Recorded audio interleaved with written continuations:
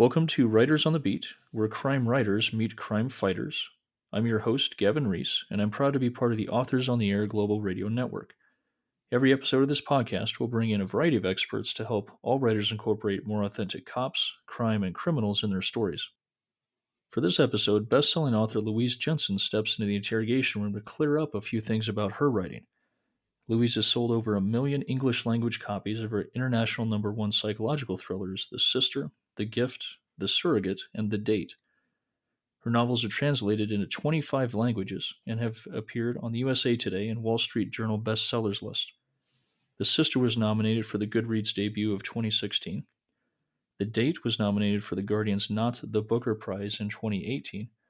The Surrogate has been nominated for the Best Polish Thriller of 2018, and The Gift has been optioned for television and film. Welcome to Writers on the Beat, Louise. Thank you for joining us. Hello, Gavin. Thanks so much for asking me. In reading through your bio, I love that you explained your family resides with a rather naughty cat and a madcap dog. Uh, I'd love to Yeah. start using madcap in my everyday speech, but I think I should first find out exactly what that means across the pond. It means it's a little bit naughty. He doesn't exactly do what he should. Okay. Well, I'm reading the date right now, and you've done an excellent work with this book. This story and your main character grabbed me right from the first page. And for readers who are new to you in this title, what do you want them to know about the date? The Date is a story about a girl called Ali, and she's recently separated from her husband, and her friends set her up on a blind date via the internet. And she wakes up the morning after the date and she can't remember anything. And when she looks in the mirror, she can't recognize herself. And it's centered around a condition called prosopagnosia, which is also known as face blindness. And so somebody's stalking her after her date, but everybody looks like a stranger and she doesn't know how to identify them. So there's, interestingly enough, I interviewed another author a few months back, Rebecca Bradley, who's also out of the UK. She's a retired inspector. Mhm. Um, and she wrote a book called Dead Blind about this same illness, and I, by happenstance, have a friend afflicted with it, and Ah, it's really incredible to me that this is starting to gain some notoriety among writers because it's a really fascinating illness. yeah. I mean, I came across it. I was watching a children's TV channel here with my children, and it featured a documentary about a girl called Hannah Reid. And Hannah was 13 and she had a cold sore, and the virus went into her brain. And like Ali, she just suddenly couldn't recognize herself, couldn't recognize her family. And Hannah was diagnosed with the worst known case of prosopagnosia in the UK. And the documentary followed her journey from kind of shortly after diagnosis to how she adjusted to her new life. And it was so distressing to watch her. They put her Mhm. in a room with her parents and she couldn't identify them. And it just stayed with me, both as a person, I suppose, and as a parent, thinking, how would I feel if my children couldn't recognize me, and how would they cope with that extreme change? And I thought about Hannah constantly, really, for about a year. And then I thought, I need to write a story based on this. Yeah, and when I started reading the date, as well as you crafted this story and wrote this character, the words in her experience immediately grabbed me as a reader, and I guess a little bit of personal disclosure. I Mhm. assumed during the first couple chapters that she had been drugged and that something really devious had happened to her. Yeah. And writing, or I guess feeling a little bit from a personal experience I had in Rome a lifetime ago. I uh, ingested what I imagine was GHB that I think was intended for Oh, a really? girl who was in our group. She had gone to the Oh, bar in this club to get some drinks for us, and it was very early in the night. And the next thing that I remember, it's like 5 in the morning, and I can't see right, and I don't know where I am. And mhm. thankfully, I had been with other people the whole time, so nothing happened to me. But as I was reading the date, all of that kind of came rushing back, and the terror of not knowing what happened and not knowing where you've been. It was really well documented. You did a fantastic job with that. Thank you. I think it's a frightening world, isn't it, in many ways? And as a parent with children that are old enough to go out drinking, Hmm. that's Yes. something very aware of. I always tell them, don't leave your drink unattended, and if you start to Yeah. feel ill, you must go and Hmm. tell somebody. And yeah, it's something I think about. And we've talked about what inspired the date, but what inspires your writing in general? Well, I always wanted to be a writer when I was younger, and I used to write little stories and books and illustrate them myself. And when I came to leave school, I told my careers advisor that I wanted to be an author, and she just said, "That's ridiculous. You can't make a living out of writing." Hmm. And this was in the 80s, so we didn't have home computers and Google, and I couldn't really find out how to be a writer. And universities at that time were for the very rich, and there wasn't degrees in creative writing like there is now. So I kind of said to her, what should I do? And she said, go and work in an office, and then you'll have regular hours, and you'll be home in time to make your husband's dinner. And so, Oh yeah, no. Oh wow. and I just didn't know how to be a writer. So I did go and work in an office for many years, and when I got into my 30s, I'd had a family by then and had my own business and my own house, and life was really good. And I had a car accident, and it exacerbated a pre existing condition as well as causing some new damage. And I lost my mobility completely and ended up in a wheelchair Oh no. for quite a few years. And it's Hmm. not a very happy story, this one. It has a good end, so bear with me. um, Oh, absolutely. and I became really depressed. And in the end, the doctor said, you need a hobby, you need something to keep your mind off yourself, because I was constantly worried about, how the future was going to be for me, and in so much pain. And I remembered how much I enjoyed writing, and I thought, well, that's something I don't need to be able to walk for. So I started a short story and just completely fell in love with my two characters, Grace and Charlie, and their friendship, and just wrote and wrote and wrote, and it ended up kind of 100,000 words, and it became my debut Wow. book, The Sister.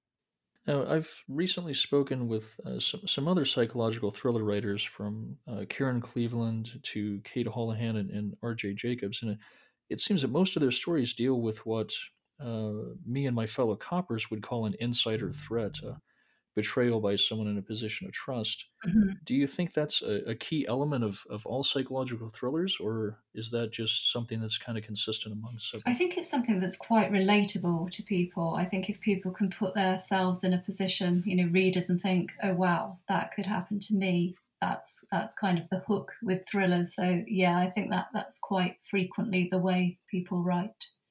It also seems a lot of folks that write in that genre tend to write standalones. And I wonder, since a lot of the advice that's given to writers who are working their way up the mountain or just trying to become published, a lot of the advice seems to center around, write in series, create a character long term that readers can fall in love with. But in this specific genre, it seems like that's just not done. Do you see that there are obstacles to writing in series with psychological thrillers? Yeah, publishers don't want to publish them. That's the obstacle. I think when you're writing police procedures, people love the same characters to return, but with psychological thrillers, that's not the case. I had a follow-up book in mind for The Sister, and when I got a Hmm. three-book deal originally, and I said to my editor, "This is kind of what I'd like to do for the second book as a follow-up," and she just said, "No, it just doesn't work with psychological thrillers. People don't come back to them in the way that they do with kind of police procedures." Wow. Yeah. Well, and having to write all new characters and an all new story every time in this genre, then how do you go about researching your books and your topics and your inspirations? I love the research. It's one of my favorite things to do, and it's a good way to to waste a lot of time sometimes.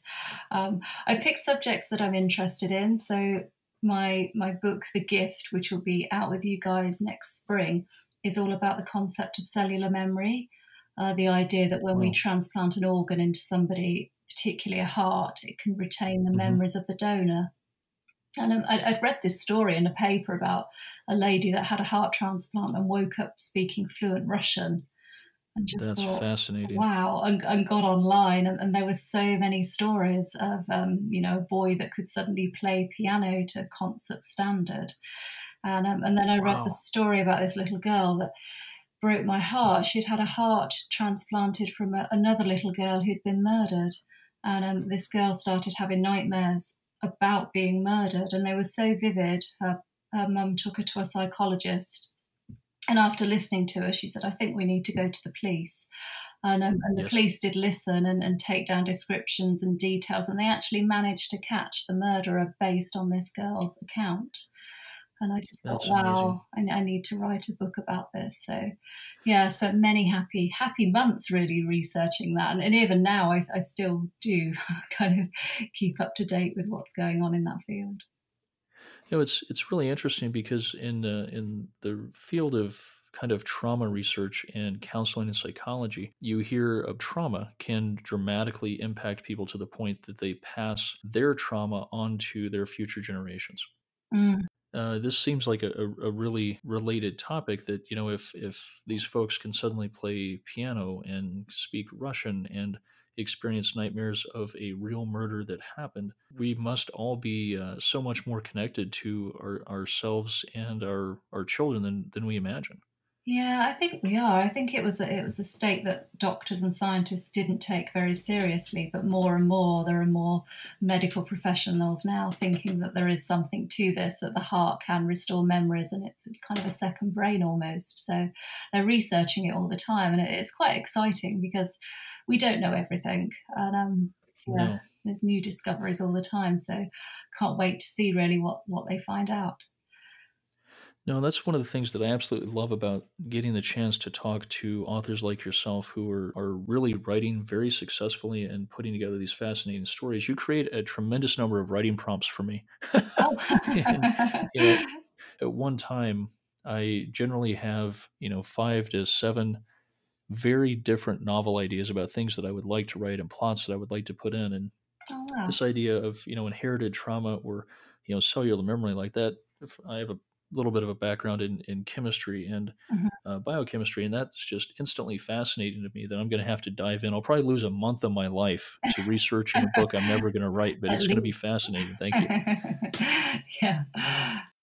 Has there ever been a moment in your writing where your research changed a character or a story that you had intended to write? Um, yeah, I think all the time. I think with the date, it was really hard to know how to approach it because I wanted to be so respectful of Hannah and what she'd been through.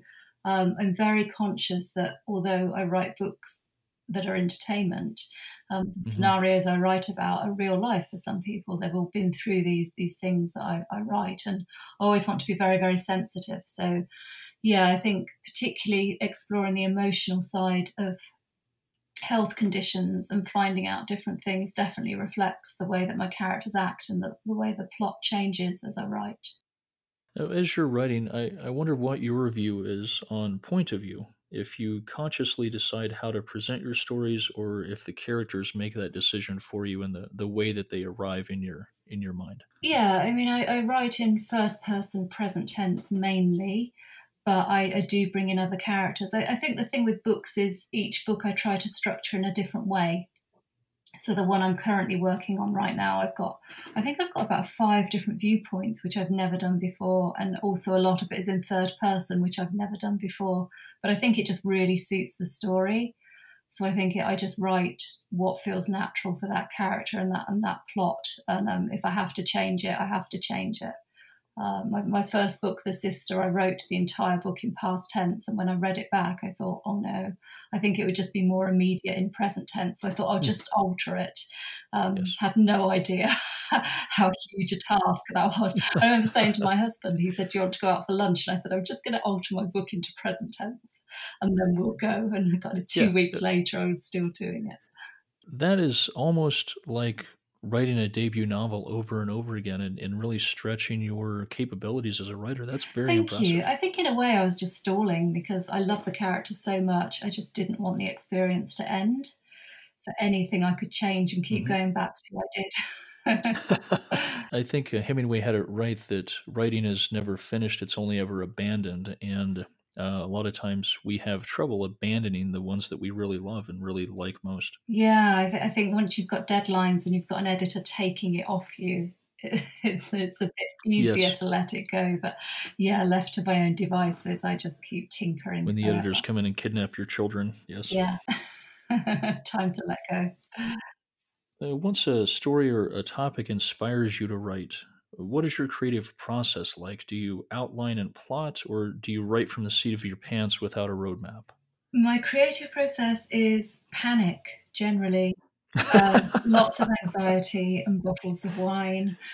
I can't plot, and I've bought so many books and online courses the last couple of years Mhm. about learning to plot because I always feel that if I knew that there was a complete story and where it was going, it would be a lot calmer and a lot more enjoyable process. Because I do find Yes. first drafts quite hard, um, but I just can't get my mind to think ahead that way. So I tend to think of a concept, do my research, write the first three chapters to see how it feels, and then I just skip about. If I think of a dramatic scene that might come near the end, I don't Mhm. write in order ever.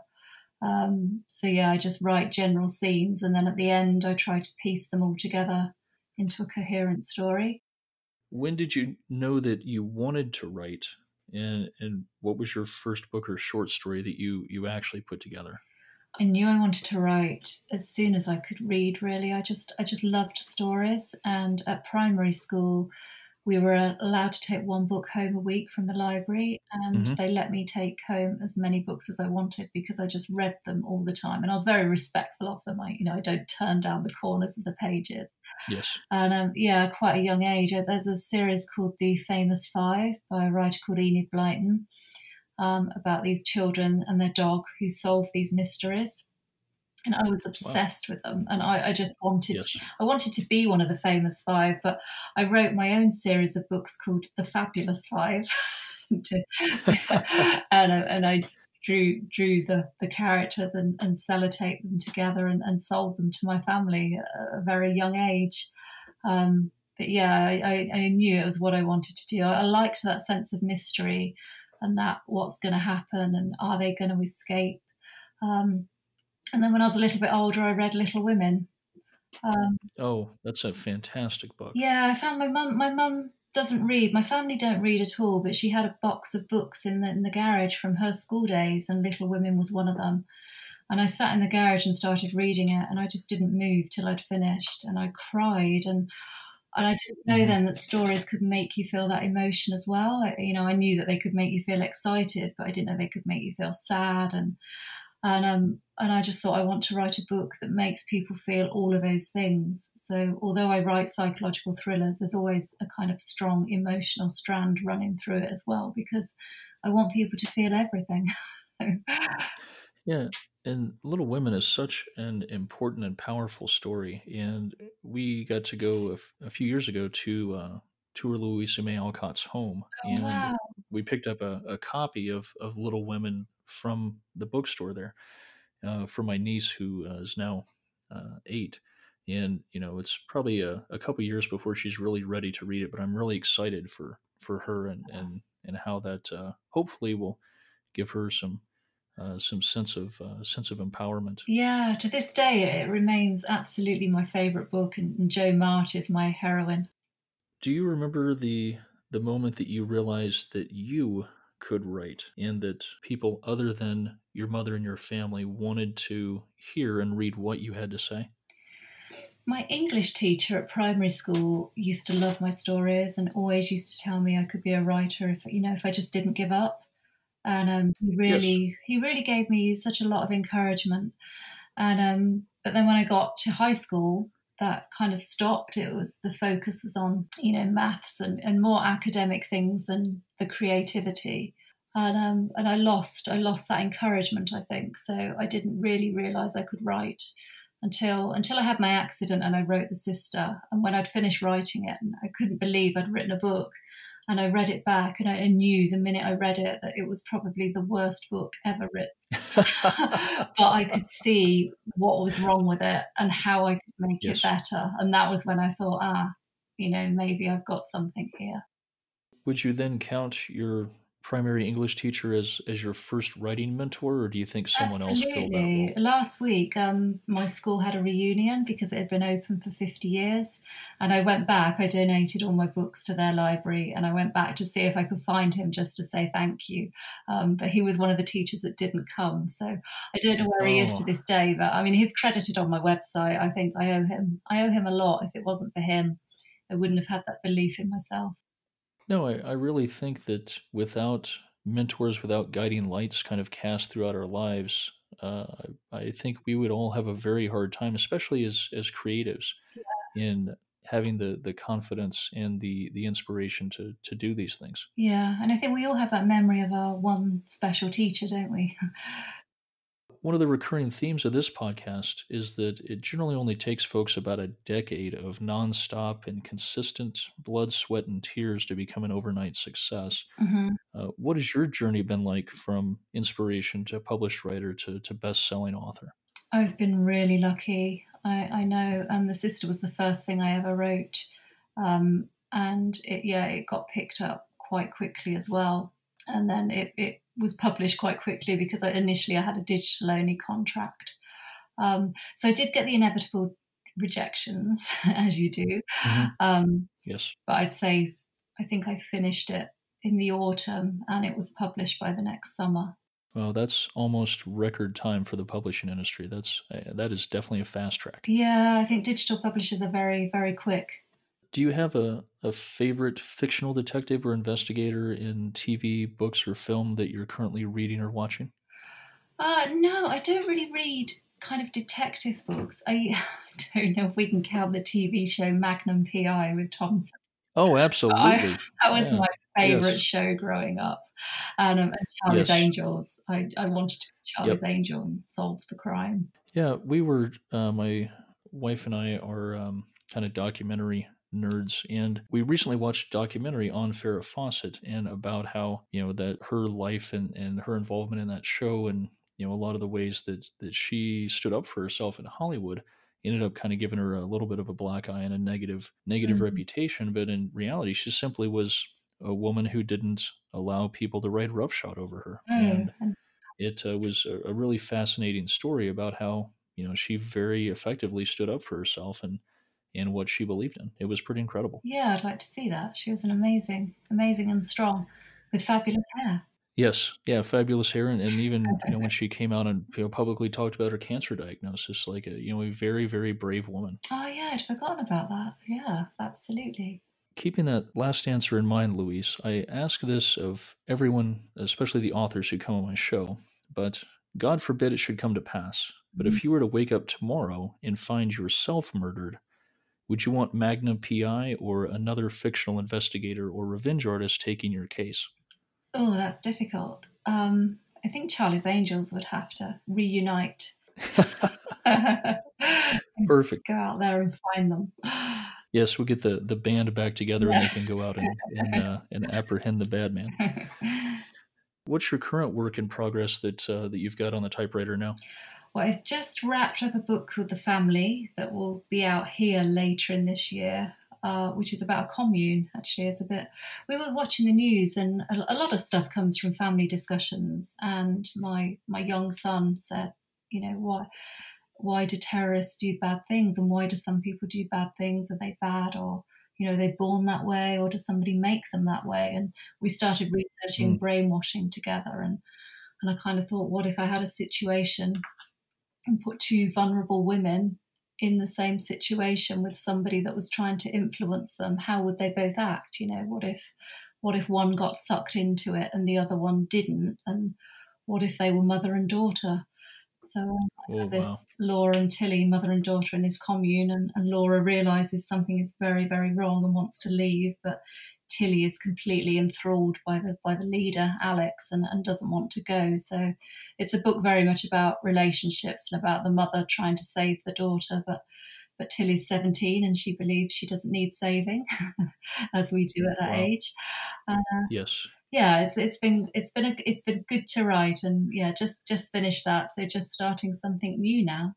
So that sounds absolutely fantastic, and I'm immediately enthralled with the idea. Thank you. I wonder, as a free follow up, Who do you imagine portraying those two characters when the movie comes to the big screen? Oh, I haven't thought about that. I don't know. I'm a huge fan of Drew Barrymore, actually. She would be great as Laura. I'm not too sure about the daughter. I'd have to try and find somebody that looked a bit like Drew, I think. Well, I greatly appreciate you making time to stop in and talk with us about your craft and your writing. This has been Thanks an for exceptional interview, having and me. I'm really, really very grateful for the introduction to your work. It's been great. Thank you, Gavin. You've been listening to Writers on the Beat, where crime writers meet crime fighters, a copyrighted broadcast of the Authors on the Air Global Radio Network. I'm your host, Gavin Reese, and this episode's guest has been international best-selling author Louise Jensen. Until next time, take care of yourselves and each other. Be safe out there.